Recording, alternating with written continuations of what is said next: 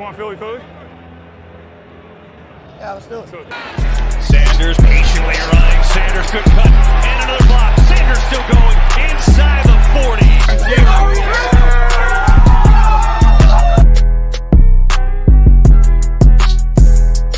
NFC East champs. Divisional champs. NFC champs. And world champs.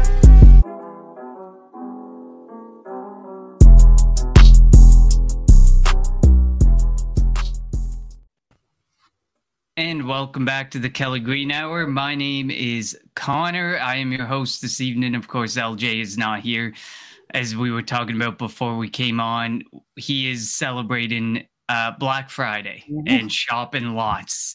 So I am joined for the second time this season by Chris at Mr. Crockpot on Twitter. He is the leader of the Painted Lines crew and the reason we as the Kelly Green Hour are here tonight. Chris, welcome back. How are things? What is going on, gentlemen? Happy Thanksgiving. Happy Saturday evening. Hope everyone has a cocktail. Again, thanks for having me on, Connor. Let's talk shop. Let's talk some birds. You missed Thanksgiving by about a month for me, but yes, happy Thanksgiving to the two of you. And joining us, he was with us for some mock drafts in the off season. It is Mitch at Mitchkovsky on Twitter. He does Philly Talk with MK, and he's a co-founder of the Hardcore Sports Network. Mitch, I know you're feeling really good right now, so. Dude, I haven't felt this. Oh my God. Michigan, bro. First time since 2000 that we beat Ohio State in Columbus. Like, I'm on cloud nine. Can we just get started because I can talk about this all day? That is, I agree. Make sure you follow the Kelly Green Hour on Twitter at the Kelly Green Hour, and make sure you follow. LJ's got this down to a science, but make sure you follow the Painted Lines and Edge of Philly Sports. It's pretty much TPL, the Painted Lines, EOP, or Edge of Philly Sports, wherever you are looking on Twitter, Facebook, or YouTube. So make sure you find everybody there and follow all of them and like and subscribe to all of them. I wanted to start off the episode by talking. I wanted your guys' opinions on a couple things that just came out in the last 24 hours from Jeff McLean regarding a couple very interesting things. The first thing was the Eagles are having contract extension conversations with Jalen Hurts presently, and a potential deal reaching $50 million a year is on the table. It is being discussed, and Howie has voiced his concern about it and the impact of this contract on the roster and the team's ability to remain competitive in the future seasons.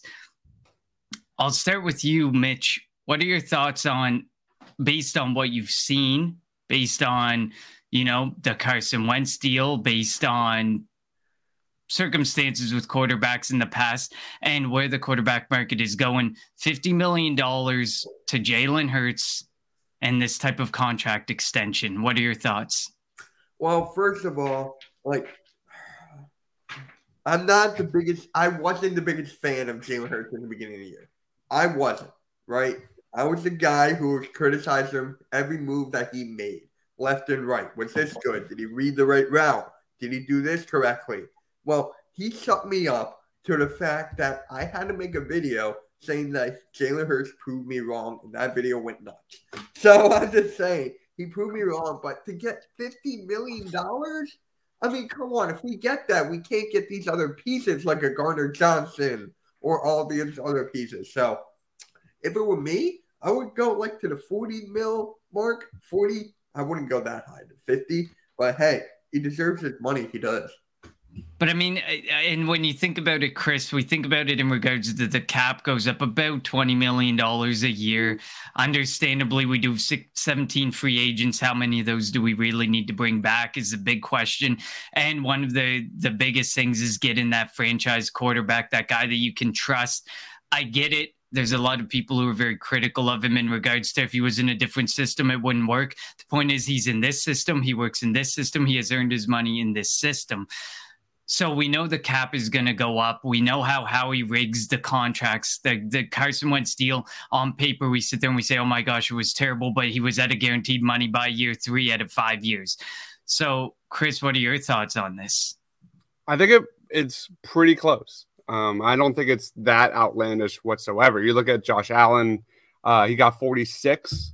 You look at Jalen Hurts' age. You look at how he has gone from a quarterback you win with versus a quarterback you win because of. He has grown leaps and bounds, like Mitch has said, into that next tier category of a guy, just like we saw against the Colts. 8 rushing first downs, literally took this Eagles offense on his back. And this is exactly the conversation that I've been waiting for and, expecting. Because when it comes to Jalen Hurts, that's what this conversation is about. Is he worth that, mid 40s, possibly $50 million a year, price tag? And he has absolutely earned it. I mean, he's definitely squashed a lot of question marks when it comes to third downs, attacking downfield. There's still some questions when it comes to responding to pressure and the blitz and things like that, which will be interesting because we still haven't played the Giants and who blitz more than any NFL team in the league. And you got Parsons coming up again in the near future on Christmas Eve. So for me, I think it's worth. I think it's a hefty price tag, but this is the game, right? This is kind of exactly what we've been dissecting and assessing, and whether or not he deserves it. He absolutely does. I mean, you look at MVP voting, you look at kind of where Josh Allen is, Russell Wilson is, even Deshaun Watson has 46 million a year. Aaron Rodgers is at 42. This kind of goes to exactly what I said on a previous show about that Saints draft pick. Holy cow. Trade that pick, accumulate assets, repair some of these holes, because the Eagles have a ton of free agents coming off the team in the near future, especially on that defensive line and things like that. So it's an interesting talking point, but I don't think 50 million is that, in left field. I think it's pretty close. Yeah, and I would agree with you on that point. It's like these contracts, especially when you look at him in regards to where he is in MVP odds and his stature in that conversation. He's been in the top 5 of that conversation for the entirety of this season. You can't expect, especially when the cap is going up, that the most important position in football, the price tag would go down. And there's this belief that, you see where Patrick Mahomes is, like you said, you see where Josh Allen is, you see where Lamar Jackson wants to be. I think the real point is, working out a team-friendly deal where, yes, it's $50 million, but when you look at it and you really dissect it, Howie Roseman does his due diligence in ensuring that it doesn't completely ruin the team for the future. And yes, you did mention there are a ton of free agents coming up this offseason that now they have to figure out. Lucky thing is the Jalen Hurts contract wouldn't kick in until 2024 because he still has his final year of his rookie deal, I believe, next season. So that would help. But there is one other report that came out per Jeff McLean, and it was of the 17 expiring contracts for the Eagles this season. They are, quote, most likely to extend safety Chauncey Gardner-Johnson. And I posted it and I said, of the impending free agents, 3 have been the biggest and most consistent game changers. That's James Bradberry, Chauncey Gardner-Johnson, TJ Edwards. Obviously, I think there's one person in the conversation who said TJ Edwards or nothing. And then there's somebody else who said CJ and TJ, and that's all I want to hear about. So I'll start with you on this one, Chris. What are your thoughts on this? And I think the biggest thing that I feel here is James Bradberry's age and what he is going to earn plays against him. And it's one of the biggest reasons that week in and week out, me and LJ have talked about it and said he's likely not coming back, because it's kind of like Steven Nelson. Steve don't get me wrong. James Bradberry has probably earned double what Steven Nelson earned from last season. But at the end of the day, he's going to earn a lot more than we want to pay for a guy who's 28 going on 29. Whereas Chauncey Gardner-Johnson is 24. TJ Edwards has proven extremely good, and he's 26 years old. So those are two much younger players who can have a much bigger impact for the future and early and often over the next few years. So Chris, what are your thoughts? You nailed it, man. This is more so about not being able to bring back Bradberry. That's how I see this. And you look at James Bradberry, who has been absolutely sensational opposite Darius Slay. Chauncey Gardner-Johnson has had a really good year. He's up there, if not number one in interceptions this season. For me, I don't know. I would rather put that money into the offensive and defensive line. That's just my opinion. But we'll see. Safety is absolutely a priority position for the Philadelphia Eagles. The problem I come into is that's not a Howie move, right? Like Howie never invests that much money into this kind of position.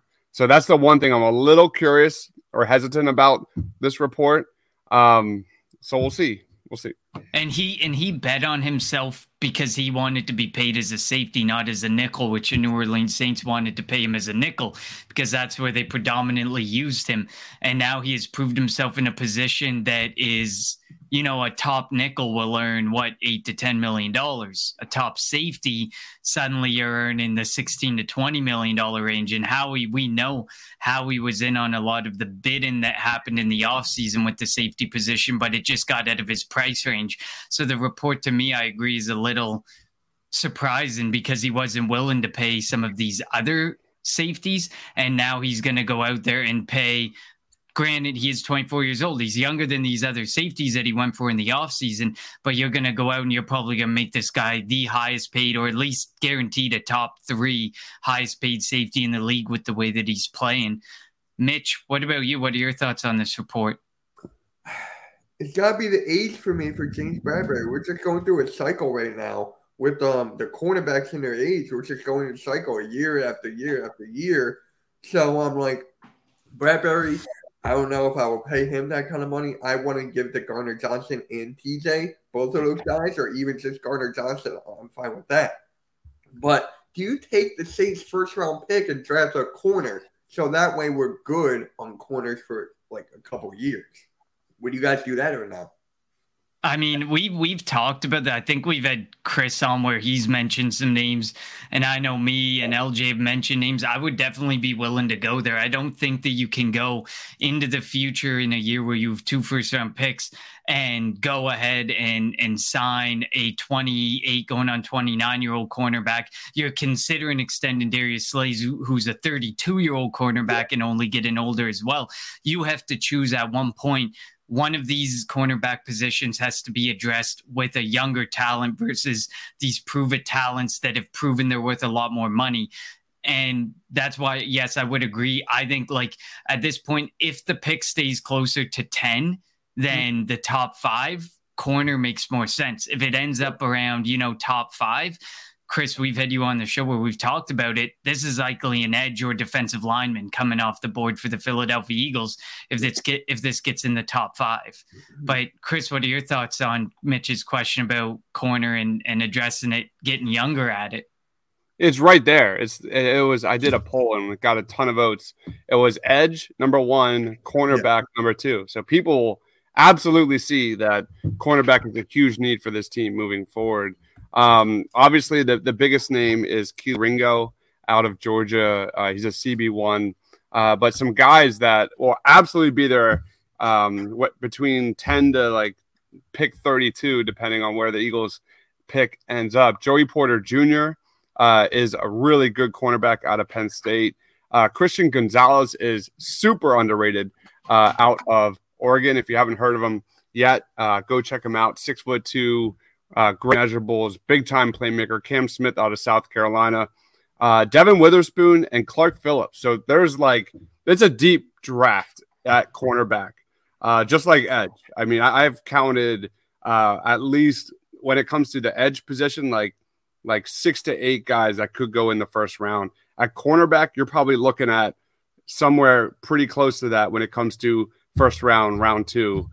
So it's going to be there's going to be guys there that will be available for the Eagles.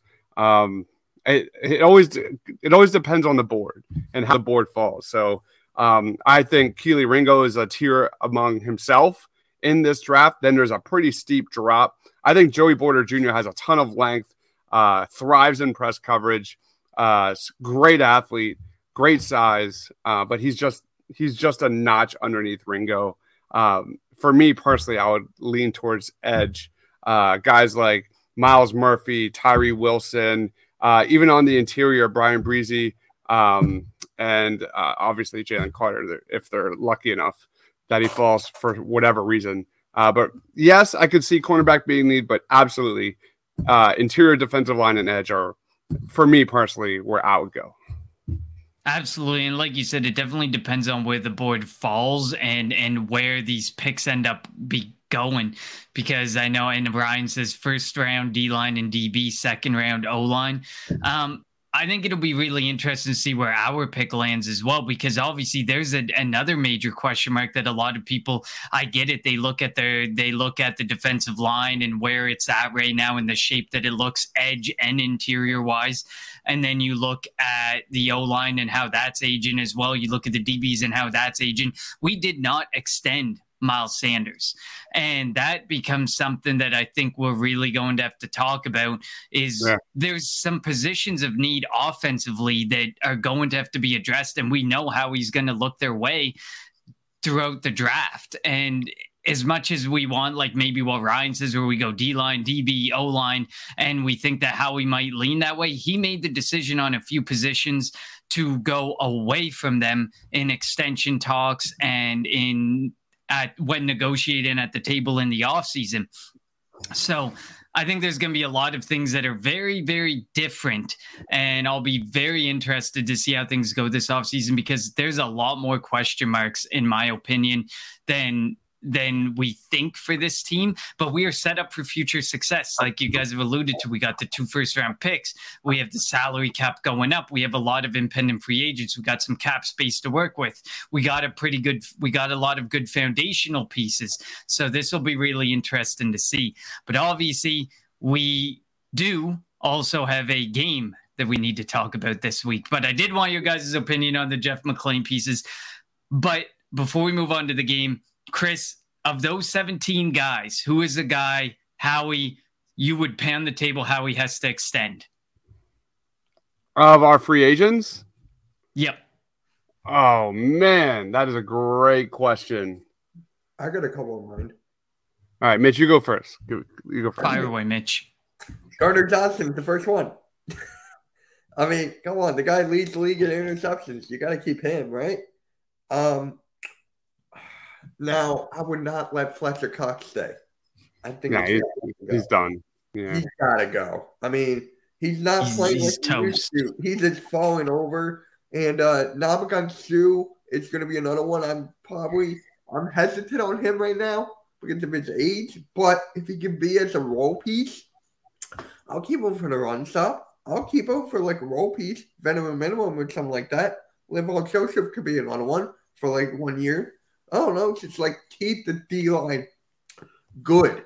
We need to run. We lost that against the Texans, against the Commanders. I mean, it looked bad. So we got to fix that going forward. I can see that with those 2 guys. Well, and I would agree with you, Mitch, in saying like not all the needs are going to be addressed. Like we need to start an edge. We need to start in defensive lineman to go beside Jordan Davis, because Javon Hargrave is someone we haven't talked a whole lot about, but he is an impending free agent as well. What about the running back position? There are going to be ones that are filled with a 1 year prove it deal, or 1 year just get us to the next year, and we're going to address that need next season because we've addressed these needs this season. So I do agree with you that, I don't know. Ndamukong Suh, it feels like he's one of those guys who will only come back when he sees a championship opportunity. I don't think you will see him sign another contract in the offseason to come back and play an entire season with the team. But Linval Joseph, I believe Linval Joseph's 2 or 3 years younger than Sue. So he is somebody who may consider coming back for a year and saying, okay, if I'm playing 25, 30% of snaps, sure, I'll come back. I'll help you guys out. I'll be your fourth interior defensive lineman in the rotation or whatever. Chris, what about you? Yeah, that Linval Joseph definitely on the top of the list. If you can get a guy that can rotate with Jordan Davis moving forward, that would be a really strong move. Because you look at kind of their depth at that position is not good. And you look at Hargrave, you look at Cox, and everyone on the decline there, free agents, they really need to add depth in that area. So Linval Joseph is there. And then we need to, like, in relation to the upcoming extension for Jalen Hurts, like, you got to be looking at team-friendly deals. As much as people don't like him, I've been okay with him. Marcus Epps on a very team-friendly kind of deal to add depth at safety spot would be okay with me. He's not hurt this team whatsoever. And then I look at TJ Edwards. If he can get him back, because linebackers are a low-key need for this team. I would like to spend the draft capital, fixing the defensive line and cornerback and interior, everything like that. But if you can bring back TJ, who has had kind of an up and down season, but for the most part, it's been way more positive than negative. He had a really good game last week. And when he's playing well, it's very much noticeable. So those are the three kind of guys. Definitely on the interior defensive line. Outside of that, Epps and TJ Edwards for me. Yeah. I love it because I think Marcus Epps isn't talked about enough, and I think TJ Edwards is talked about a lot, but I also think that he's not talked about for the main reason that he is such a good fit, such a perfect fit in this defense. But that all comes back to, would he be the same type of fit if Jonathan Gannon isn't in the picture? And that becomes a major question mark to me about TJ Edwards, because he was good but not great last year, good enough to earn himself, a short extension from Howie to say, okay, prove it to me again. And he has proven it in a specific scheme. But the question to me is going to be, can he be an all-around linebacker? He is up there right now as far as, like, I posted a tweet that John Gunod, stats guy, posted that he's one of 3 linebackers right now with 95 plus tackles and 2+ sacks. He is an elite company with a lot of linebackers right now, but is that more the system, or is this TJ Edwards? Is this the TJ Edwards that we are going to know his name for the coming few seasons in Philadelphia? So this will be a lot more talk for the offseason. There's going to be so much amazing offseason talk that we get to have this offseason. Yeah, we do have a game this week, though. Yeah. We do have a game this week, though. So let's get to it. We got Sunday night against the Green Bay Packers, who, if LJ was on the show, we would be talking about how awestruck we are by how bad they've been, because we both had them in the Super Bowl in our final prediction show. And ultimately, they are looking nowhere near it. At best, they can finish 10-7, which in the NFC will probably get you in the playoffs, but that means they win out. So, and that to me right now, with the way that team has looked and now some injuries catching up to them, I don't think that that's something that's feasible. I think this is more of a 9-8 and 8-9 type of team, and they might be fighting for that final spot, especially with the way the Minnesota Vikings are completely rocking the NFC North right now. We can argue about the outcome of the Cowboys game and are they frauds or not. But the point is, they sit at the record they sit at and are owned in the NFC North right now. But let's look at the Packers offense. Obviously, we have Aaron Rodgers there. He's having one of his more down seasons. It has not been as good as he has hoped. I think he is missing Davante Adams greatly. And while he will never admit it, while no Green Bay fan wants to admit it, they want to point to other things. I think there's a lot more discussion that needs to be had about missing Davante Adams than anything. This offense as a whole is middle of the pack. when I was looking at it, they're 19th overall in yards. I think they were 14th in rushing, and they were 16th in passing or something like that. They're really literally a middle of the pack offense, and they are without Romeo Doubs this week, which I think is a big loss. I get it. Christian Watson's been the guy over the last couple of weeks. He's had an incredible couple of weeks, but without Romeo Doubs, that means a lot more attention can shift to Randall Cobb, can shift to Christian Watson, can shift to guys that maybe didn't have all that attention because Doubs was around. Mitch, I'll start with you. I mean, arguably the passing offense isn't great, but we have seen our Russian defense, and Aaron Jones and A.J. Dillon are guys, very viable threats to be able to exploit. It was better last week, but still viable to exploit it because that was only 1 week. Yeah. So when it comes to this run game, this run defense, I get nervous every single week. Every single week with what the Houston Texans and the Commanders did to us. So going up against these two guys, it's going to be a tough task. It's going to be a very tough task. But if Fletcher Cox can fix whatever problem's going on with him, if he can fix it, Linval Joseph, Dominican Sue can do the same things as they did last week, I'll feel more confident. I need to see them do it again against this running duo. And with Dobbs with the wide receiver out, it's going to go more towards the run game. It's going to go more towards the run, even though we stopped Derrick Henry and company to 99 total rushing yards the first time in like a month. Then we held a team under 100 rushing yards. So there is that. Absolutely. I like that. What about you, Chris? I mean, when you look at this matchup that we have between the Green Bay Packers offense versus the Philadelphia Eagles defense, obviously there's a clear thing. There's a clear path that maybe the run could be an issue. But what do you think about, like, from a passing perspective? Christian Watson, he had a couple really good games. He had one really good game against Calvin Joseph as his primary corner in Dallas, who's pretty much a backup third, fourth option cornerback in Dallas. Injuries got to them. And then he faced Christian Fulton in Tennessee as his primary corner. And he actually had a pretty good, Christian Fulton's been decent, and he did fairly good against him. He had 3 touchdowns and 2 touchdowns. So he's 5 touchdowns over the last 2 games. He's become a primary target of Aaron Rodgers. What are your thoughts on Darius Slay's had some off games, but last week he seemed to get on track. Do you think that this secondary is going to be able to deal with Christian Watson, Allen Lazard, and Randall Cobb and really slow down Aaron Rodgers as a passer? Yeah, I'm way more worried probably than you guys because if there was one thing that Darius Slay has routinely struggled with, that is size. That is size on the outside. Christian Watson has that at 6'4". Lazard is a guy that's also 6'4", can play on the outside. But what I'm a little bit concerned with, and they've kind of got burned on this over the last 2 weeks, is Lazard on the interior, which kind of goes almost like what I want to see for the Eagles offense this week, which we'll get to in a little bit. But Lazard in the slot against guys like Josiah Scott. And we've seen teams have success against Josiah Scott in the slot. So I'm a little worried about their size and speed. You look at Randall Cobb, I believe, 24 catches, 330 yards. He lines up in the slot frequently. So I expect Darius Slay to be the guy that checks Christian Watson in this one. But, guys like Randall Cobb and guys like Lazard, they definitely pose a potential problem for this team. But at the end of the day, here's some stats for you.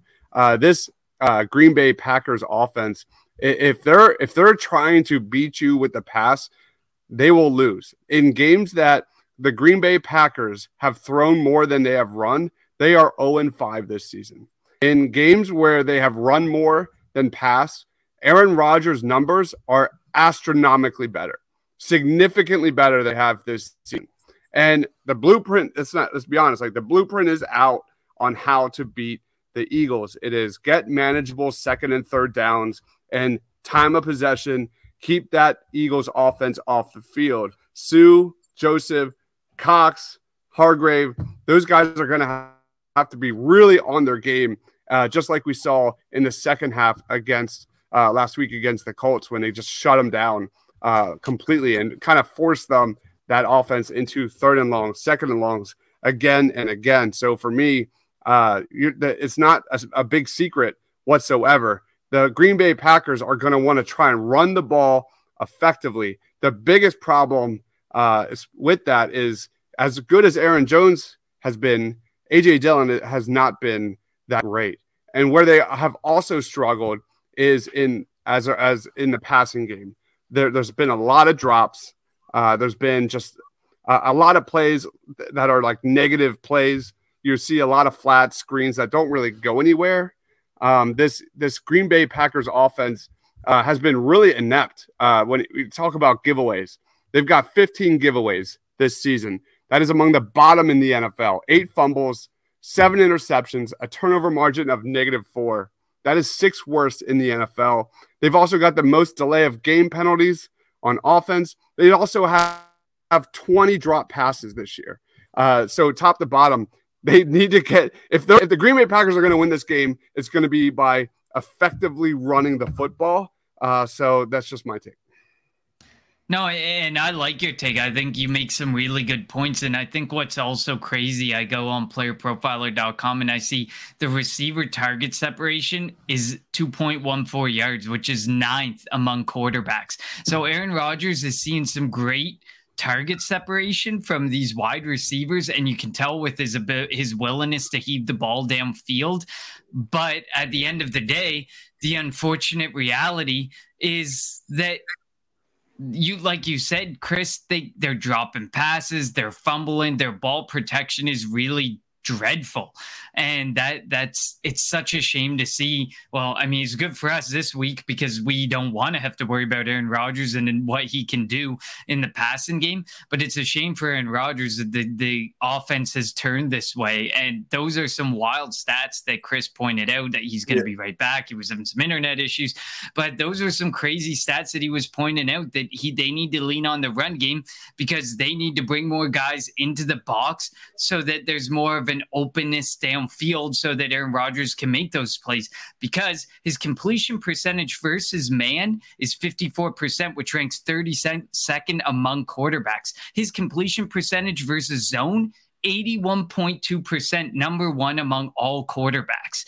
Oh. So if Jonathan Gannon wants to play that game where he's going to play off ball, he's going to play in zone coverages, he's going to play the 2 safeties deep and try and protect against the deep ball, there's a really good chance that Aaron Rodgers can win that battle because they're going to lean on the run game. And then when you start bringing your guys in, Aaron Rodgers is going to lean on the passing game and his ability to be able to make those plays happen. It's such a weird dynamic, this offense, based on all the stats that you see. No stats point to one way that obviously this offense should lean on the run, but then you look at like the completion percentage versus zone versus man, the giveaways, like it's so hard to tell where you lean with this Green Bay Packers offense, because it feels like they're just a cleaner football game away from being able to be the 10-7 team I was kind of mentioning a little bit earlier.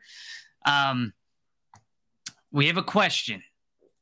So Willie says, I have a question as a Cowboys fan. What do you think, or how will y'all fare against a team with a good run game and a good QB, because Hurts has not faced any good QBs yet? Mitch, I'll let you field this first, because listen, my biggest comment, and we have made the comment on this show, all 4 teams in the NFC East have bottom 10 schedules. At the start of the season, they had bottom 10 strength of schedules. Yeah. So you cannot sit there as a Cowboys fan and say our schedule was this much harder, or as a Giants fan say our schedule was this much harder. I think it actually went, the Giants had the easiest, the Eagles the second easiest, the Commanders the third easiest. I think the Cowboys are like 6th easiest at the start of the season. So no one can sit there and say I had the harder schedule. By strength of schedule, everyone had a really easy schedule. This division was bound to be the NFC beast this year, but we don't get to pick the schedule is the big thing. So what's your thoughts on this question, Mitch? Honestly, I'm getting tired of this schedule comment every single day on Twitter. I get it DM'd. I get comments on my YouTube video, shorts, you name it. Just let it go, man. Just let it go. We just played a team that puts on the schedule. So the thing with the quarterbacks, though, with good quarterbacks, that goes to Jonathan Gannon in a way because he respects these quarterbacks, and he cannot do that against like Aaron Rodgers, Mahomes, and stuff like that. We only sacked Heineke like what, 3 times? I mean, you can't do that. Matt Ryan, 3 or 2 times? I mean, come on. You got to be aggressive. You got to blitz. That's all I got to say about that. So, and Willie says I'm not saying that you have to play who's in front of you. We definitely have to play who is in front of you. And at the end of the day, my thing is this: it's like we're playing who's in front of us and we're winning, and that's the big thing to me. When it comes down to playing the big games, the last really big game we have for Jalen Hurts is that game against Tampa Bay, and we got ransacked. We got blown out of the house completely. And at the end of the day, for me, my biggest thing is what. He has become a lot better quarterback than that. And this offense looks a lot better than that offense that we had in that game. But when push comes to shove, we need to be in that position again. And Willie, I know as a Cowboys fan, you probably don't tune into this show very often, but me and LJ have talked about this topic a number of times, my co-host, and we've kind of talked about it as more of one of our biggest criticisms is we want to see him in this type of game. We want to see him backed into a corner and what he can do. He was backed into a corner against Indianapolis, and all we were able to do was go 17-16. We put up one more point than that team. You go up against a really good football team. You go up against the Buffalo Bills, for example, and they can score. You go up against the Kansas City Chiefs, they can score points. And if at the end of the day, you go up against one of those teams who doesn't average 15 points per game and they can put up 30 or 40 points against you, that's where we need to see Jalen Hurts backed up against that wall. And can he put 30 points up? Can he put 40 points up? Can he go pound for pound with them? We haven't seen that. And unfortunately, all we can do is play what's in front of us. But is it a concern of mine? Is it I don't like to look at it negatively. And is it a concern of mine? 100% it's a concern of mine. And we haven't had much of an opportunity to see it proven. The only game we've really seen it proven is against the Minnesota Vikings. So in the one game where he had to do it, he did it. But up against the top dogs, like throw in Buffalo, throw in Kansas City, it's tough to say because we got to be put in that situation. He's got to be put in that situation. And at this point, we can't be particularly certain that he can do it. But Willie, definitely it is a concern of mine. I don't know if you got any more to add on that, Mitch. I think you nailed it right on the head. I was going to say the Minnesota Vikings, that was a primetime game. Kirk Cousins doesn't do well in primetime. I'm just saying that right there. But, hey, you nailed it on the head. We just play the people in front of us. I'm getting tired of it. Like, seriously, I am. I'm going to shout out Derek here. He's a veteran, new viewer from Chicago, and he says, how's it going? I'm new to the channel. Welcome aboard. Thank you for your service, Derek. And yes, smash, subscribe, keep following us. Check us out. We love all of you. And then Willie adds one final thing. To be honest, I think the NFL set this up for an NFC East team to win it all this because look at all our schedules. At the end of the day, that's not necessarily how the schedules work. It's all about wins and losses prior season. And in each season, obviously you play within your division X amount of times, and then you play a certain AFC division X amount of times. It's all worked out a specific way, and it's not the NFL has a way of doing it. It's set out a specific way, and this is just how it landed. We got a lot of really easy teams, and we got easy strength of schedules. Mitch, let's move over to the other side of the football. Let's talk about the Philadelphia Eagles offense. Obviously, we've talked about the Philadelphia Eagles offense. Welcome back, Chris. We were just talking about strength of schedule and playing who's in front of us, and shouting out our new friend Derek, who's new to the channel. So welcome back. We're flipping over to the Philadelphia Eagles offense on this one. This is going to be an interesting one because the Green Bay Packers are not very good against the rush, but they are very good against the pass. So this is going to be very interesting because it's actually very similar for Philadelphia. They're not as great against the run, but they're pretty good, really good against the pass. So it's pretty much two not so great Russian defenses and 2 good passing defenses going one-on-one. So it's going to be very interesting to see how each team attacks us. Chris, since we missed you for the last 50 or like 10, 12 minutes, I'm going to go to you on this one. It looks, hey, Doc Rivers over there. I think kind of there. I'm sorry. I just changed locations in my house. It seems to be much better now. My internet just dropped like a hat. I don't know. Do I sound okay? You sound much better, Chris. You were good to go, and you sounded good. Even though you were frozen on the screen, you sounded phenomenal before you said, "I have no internet." Oh, really? Yeah, you sounded great. Great. So let's start with that. Like we've seen, and last week we saw it. Jalen Hurts could not really lean on A.J. Brown because one of the things we talked about with Stephon Gilmore, when put in a position up against a big-time wide receiver like we saw against Davante Adams, whether you think it's pass interference or not, in a big-time situation, he can step up, he can play you tight, he can make your day really difficult, and we saw that last week. So what happens this week if the passing attack can't be used? This offensive scheme over the last couple of weeks has not really leaned on Miles Sanders, has not really leaned on the passing attack like we would like to see. I mean, we did see Boston Scott run completely ridiculously 3 straight times last game for some reason. But what is it about Shane Steichen that he doesn't want it to be, and it should be a Miles Sanders game? Yeah. So like you said, that's all signs point to this being a Miles Sanders kind of game. This week, going back to your point on the Packers pass defense, I will say if there was one matchup to look at, and I kind of touched on it earlier, is Darnell Savage in the slot has not been great. If there was anything we learned from the Eagles last week, it's the absence of Dallas Goedert was felt top to bottom. What that guy does as a safety blanket in those short yardage situations, in the middle of the field, 4th downs, in the RPOs, his ability to kind of make defenses guess wrong with Jalen Hurts in those RPOs is, for me, one of the biggest strengths of this Eagles offense. And just have Jalen Hurts use his legs or dump it down to Dallas Goedert for a 1st down. So we didn't really see any tight end step up last week. So I think what I would like to see, because we have seen the offense kind of sputtering as of late, is just a little bit of a more creative, more of a change of approach with this Eagles offense. Shane and I talked about it earlier this week. Maybe go away from the 12 personnel and maybe see some like 4 wide receiver sets, see some more pre-snap movement. See A.J. Brown in the slot, taking advantage over a smaller guy like Darnell Savage, who's 5'11" and less than 200 pounds. Put some of our guys in positions to succeed.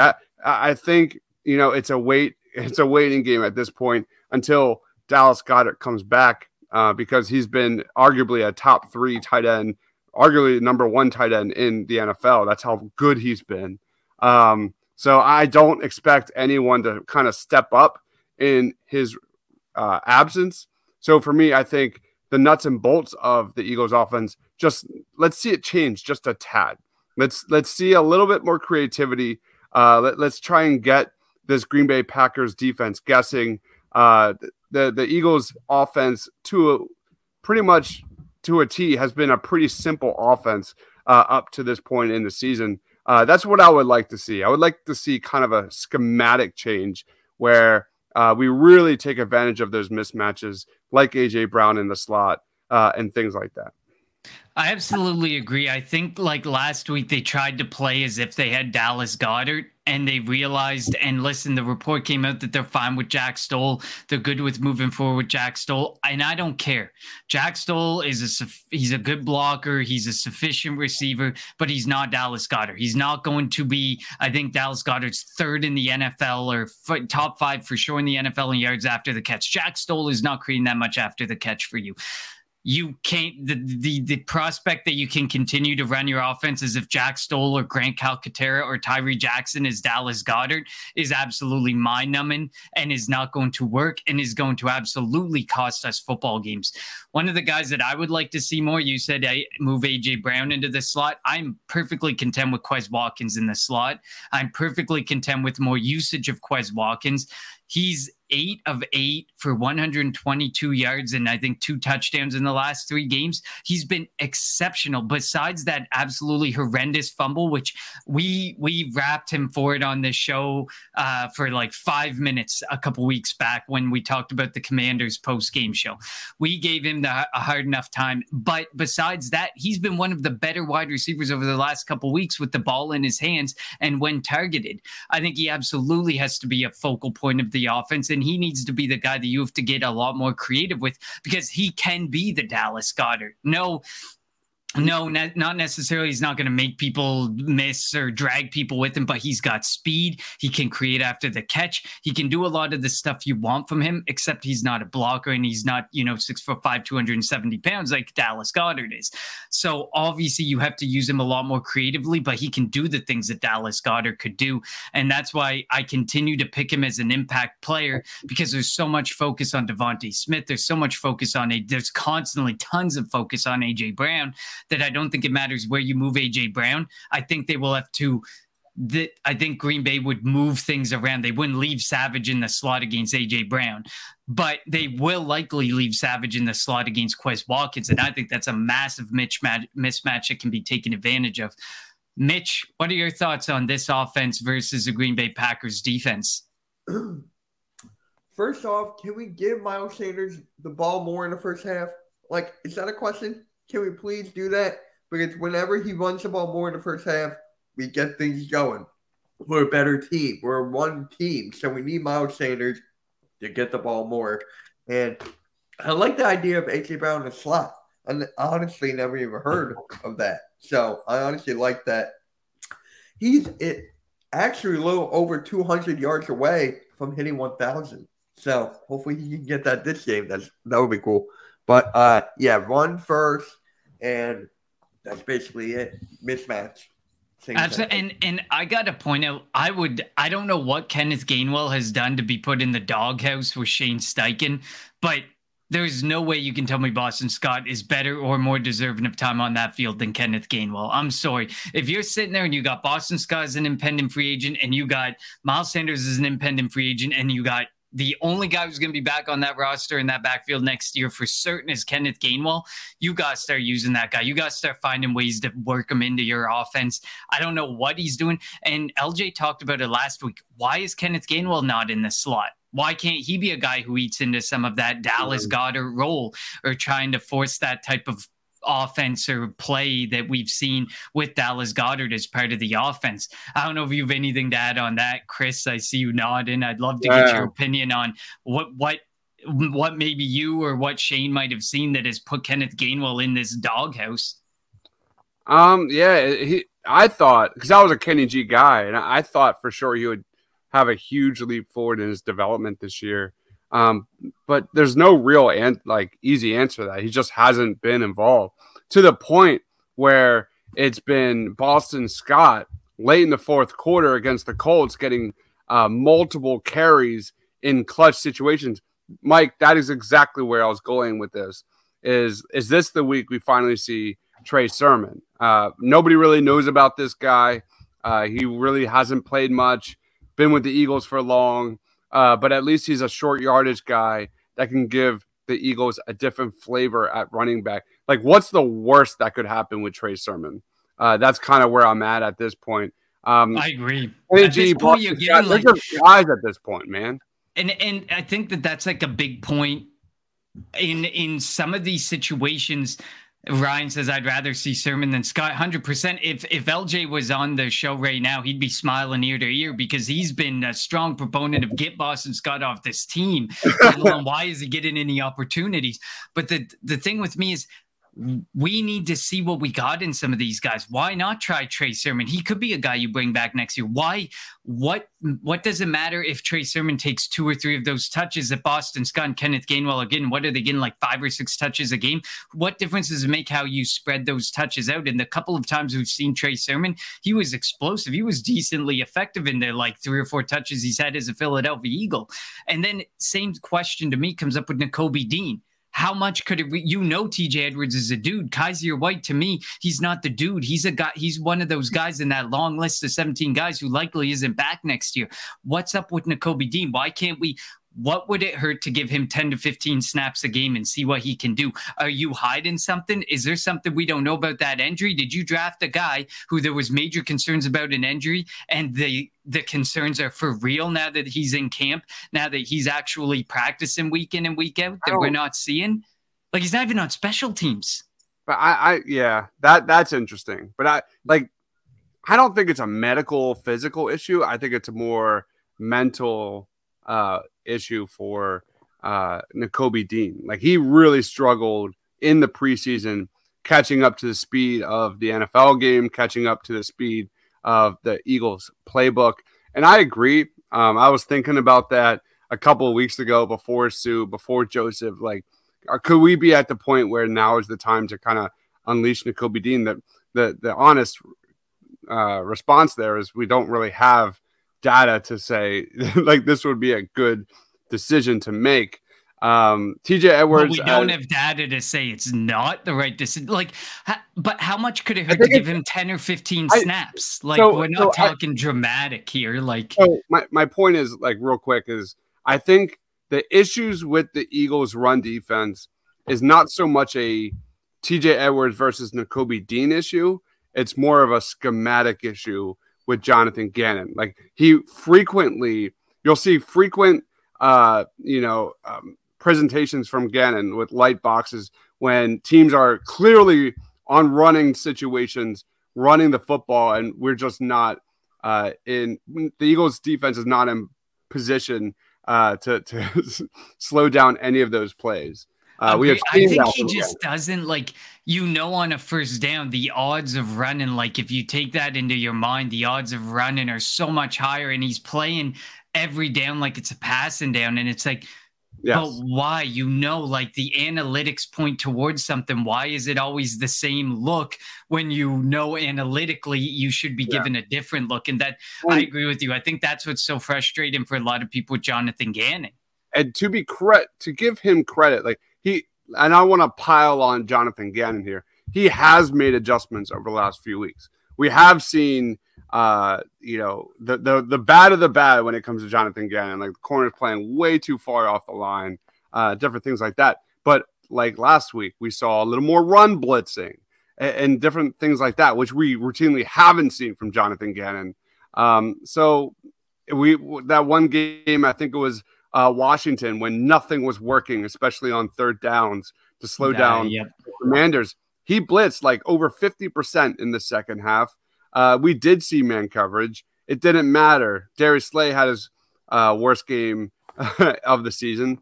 And you got to wonder if it's as simple as Darius Slay and Josiah Scott just aren't on the same page. And now you have Darius Slay worrying about this guy over here, and now he's thinking rather than reacting. Is it that simple? So who knows? There's a lot of things in play. I think we underrated or underestimated the absence of Jordan Davis, and I'm really excited to see Sue and Joseph kind of really fix this, because the silver lining of the Colts game is if Sue and Joseph truly solve the Eagles' issues in run defense, arguably the biggest strength of this team has been their pass defense. They're among the best in the NFL in so many different statistics. And if you can make a team one-dimensional, and we have seen again and again these Eagles playmakers in the defensive backfield show up again and again, that really does well in the Eagles' favor moving forward. I completely agree. You make great points there. And for certain, if Sue and Joseph, I mean, the fact that they were able to do what they did on such minimal snaps, I think that's huge. If they can start to take more away from Fletcher Cox and more away from Hargrave, and that's not to say that Hargrave and Cox don't deserve those snaps. Well, Cox doesn't. Hargrave definitely deserves the snaps. Right around where he's at, like 45 snaps a game, that's fine. But Cox, if you can peel him back some more and you can give these guys more opportunities, I think this defense just gets even better. And you saw it so much. Like Linval Joseph was used more in the run defense than Ndamukong Suh. I think he had 7 or 8 more snaps that were in run defense. You can tell when Linval Joseph was out there, there was a difference made. He ate gaps up massively. Like he took away 2 gaps by himself, which completely changes how a running back can see the field. Once 2 gaps are gone and you have to pick a different gap to go to, or if the gap was there, or if the gap you were supposed to hit was one of those ones Linval Joseph's in, it's a complete game changer. So I completely agree. One of my favorite plays from last week was the play when Sue and Joseph came together on a sack, I think in the 3rd or 4th quarter. That was just all right. So like, look at this. The Eagles' 67.9% success rate against the run last week was the 2nd best mark for the Eagles this season. And on the 18 snaps with either Joseph or Sue, those 2 guys on the field, they allowed just 2.8 yards per carry. 2.8. That is like ridiculous considering that's Jordan Davis numbers. It's pretty close. So I agree, Phil. Like the Jordan Davis loss, it hurts. Get well soon. Can't wait to have you back. But that's more important than Nakobe Dean is getting that interior kind of fixed. Yeah, because we've seen how he leans on the interior offensive and defensive lines, or the lines in general. At the end of the day, we've seen this team be able to work frustratingly but sufficiently without linebackers or without consistent linebacker play, but we cannot do well without good offensive line and defensive line play. That is just not in the playbook for either side of the football. But now we're here. We're at 55 minutes. Let's kind of wrap this up in a bow for everybody. Let me know. We'll start with you, Mitch. Give me your impact player for the Green Bay Packers. Someone you think could have a big game offensively or defensively. And then give me a Philadelphia Eagles as well that you're really looking out for in this game. All right. So can I give 2? Because I think it's a run game for the Packers. Absolutely. Give 2. I think it's going to be A.J. Dillon and, God, I always forget the other guys. Aaron Jones, yeah. So it's going to be those 2 guys because, our run game has been exposed for the last couple of weeks. I know with Sue and Joseph coming, they did great last week, but can they hold it up again against these 2 guys? I don't know. And for the Eagles side, I got to go with, it's kind of tough. You know what? I'm going with Miles Sanders. Here. If he could get the ball, he could be effective as he was weeks ago. I mean, weeks ago, it's a Pro Bowl type of player. He's hitting the holes. He's hitting it right. He's going through the pathways, whatever you want to call it. I'm giving Miles Sanders, man. And I would agree with you. I think Miles Sanders is a really good one. If you ask LJ, I've been wishing the Kenneth Gainwell game into existence. It hasn't happened. He did have the touchdown there a couple weeks back, and that was a game where he got to see a decent amount of touches, and we saw, he can be effective. He should be used. He should be the number 2 with Miles Sanders. So I won't say Kenneth Gainwell at this point until I see them have a willingness and trust in him. But I've been willing and wishing that Kenneth Gainwell game on for a while, and I really feel like this can be the game. But I just feel like Shane Steichen is lost in what to do with his running backs. I just don't think he understands how to get them going, and he's been so focused on other aspects of this offense. And the running game has kind of fell to the wayside, which was what was so vitally important in the earlier weeks, in the first 5-6 weeks, where we dominated time of possession. The offenses did not get on that field. And now we're seeing more 3 and outs than ever, more like 1 and 2 minute possessions. And that just isn't going to continue to work. So I would agree with you. I think you picked the running backs on the Green Bay side. I picked the running backs on the Eagles side all together, and Shane Steichen being able to work with them. I think Shane Steichen with them is like the guy and the people I'm looking at in Philadelphia, because this is I think they're the 7th worst against the run. They're allowing 135 yards on the ground, and that's not even including like passing to the running backs. So there could be a lot of work for Kenneth Gainwell and Miles Sanders if they just get used right. And I hope that Shane Steichen will use them right. On the Green Bay side, I'm going to go with Jair Alexander. I think it's been proven that if you can shut down or take out, especially with Dallas Goedert out of the picture, if you can shut down a guy like A.J. Brown, or if you're on Devontae Smith, if you can lock those guys down and you can guarantee there's one corner who's locking that area of the field down for you, that changes the entire landscape of the Philadelphia Eagles offense and what we're able to do. So I think if Jair Alexander can do what they were doing last week in Indy with A.J. Brown and completely shutting him down and Gilmore shutting down that side of the field for Jalen Hurts, I think it could be a long night for Jalen Hurts, and I think it would force Steichen to lean on the running backs more. And I do think that he's going to have to lean that way anyways, but it's probably going to be largely because Jair Alexander is doing his job and doing it extremely effectively. What about you, Chris? Yeah, if the Green Bay Packers, like I said earlier, have any chance of winning this game, it's Aaron Jones. Aaron Jones would be the player of the game here. The problem with that is probably one of the weakest parts of this Packers team is their interior offensive line. I'm looking at Elgton Jenkins, Josh Myers, right guard John Runyon. This entire Packers offensive line has battled injuries and like 20 different lineups, combinations, and it feels like the Eagles offensive line of ghost past. You know what I mean? Like when there's so many injuries and it was just who's who every single week. That's kind of what the Packers have been dealing with. And I agree with the comment about watch for the screens, because the Packers have a ton of those plays that I alluded to earlier, especially to Aaron Jones and A.J. Dillon. The majority of their targets in the receiving game is behind the line of scrimmage. And I think that's where this Green Bay Packers offense has really struggled, especially to start the season, was because they have so much youth on the outside at receiver. They kind of expected Aaron Jones and A.J. Dillon to be much more prominent roles as a receiver in this offense, and they've had so many drops. They have.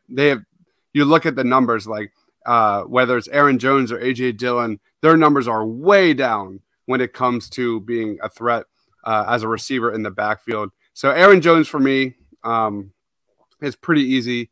If the Packers offensive line can get that push, and Aaron Jones has a really good first half, you know, this team is pretty good when it comes to time of possession. I believe they're top 10 in the NFL, and they only have 4 wins. And the other area that has me a little bit concerned is this team also gives up the second fewest third down conversions per game in the league defensively. So this is not an elite defense by any means, but they're 8th best in the league at limiting third down conversions at 34.9%. And they give up the 5th fewest passing yards per game. So going with Mitch, I don't think A.J. Brown probably has a huge bounce back game in this season, like Phil says. Probably not in the cards, but who knows? It's the freaking NFL. Miles Sanders is way too easy of a pick, like you said. But for me, since Aaron Jones is my Packers pick, it's got to be Sue and Joseph for my Eagles pick. If they can limit the damage on those early downs, those run situations, and force the Packers to 2nd and long, 3rd and long, just like we saw in the second half of the Colts game, I think the Eagles have a great chance of getting out of this one with a W. I'm nervous about this game. Are we going to get into predictions after this? Absolutely. I'll We're going to save get it for into that. predictions. Aaron Jones and A.J. Dillon both have 3 drops, so they rank 7th among running backs. Aaron Jones's rate is a 6% rate. A.J. Dillon's rate is an 11% drop rate, which is insane.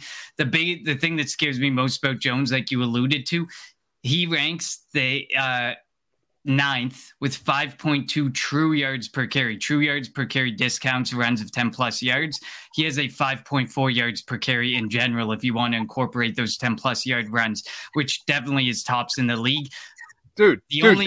AJ Dillon, far worse, just saying 3.9 and 4.0 ranks 43rd amongst running backs. Yeah. Aaron Jones's average depth of target is negative 1.4 yards. That is the 3rd shortest among running backs. So the Eagles better be ready for that screen game because that ball will be coming out fast, and the Eagles better be ready to pounce. Love it. So prediction time. Time to wrap this all up with a final prediction. Philadelphia Eagles 9-1 at the Link up against the Green Bay Packers, who are 4-7. The Packers are 1-4 on the road. The Eagles are 4-1 at home. Mitch, give me your final score prediction here. All right.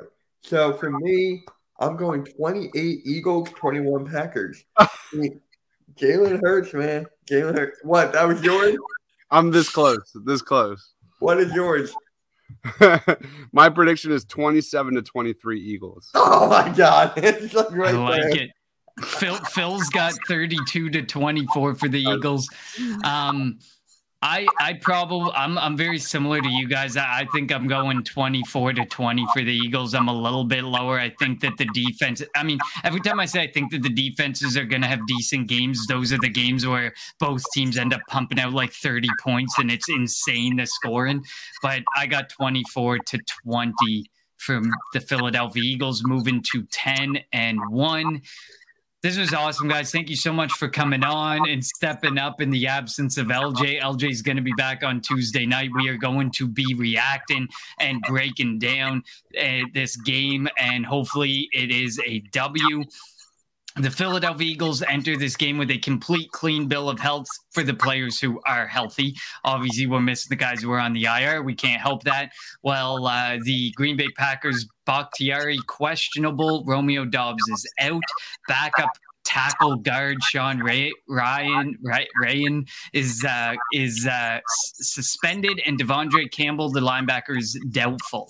So we could have some things playing into our favor on that side, on the injury side. But and Robert has 32-24 for the Eagles, and Willie has 28-21 for Philly as well. So we got all our commenters as well as everybody on screen has Philadelphia winning not tonight, tomorrow night. Like I'm nervous about this game. I'm kind of nervous about this game. The last 3 games, have they given us any reason not to be nervous about this week and the next week? Like if there's a quarterback that can just get rid of the ball fast, get the ball to the Packers slot receivers, expose some of those mismatches, and kind of cement a ground game, this could be it. I'm a little worried about this one. And like you said, there's a lot of drops and some inconsistency with ball security, and all it takes is if this is a game they turn that around, they can drop 30 or 40 on us. And this is basically like win or go home for the Packers. Like this is it for them. So this is a huge game for Green Bay.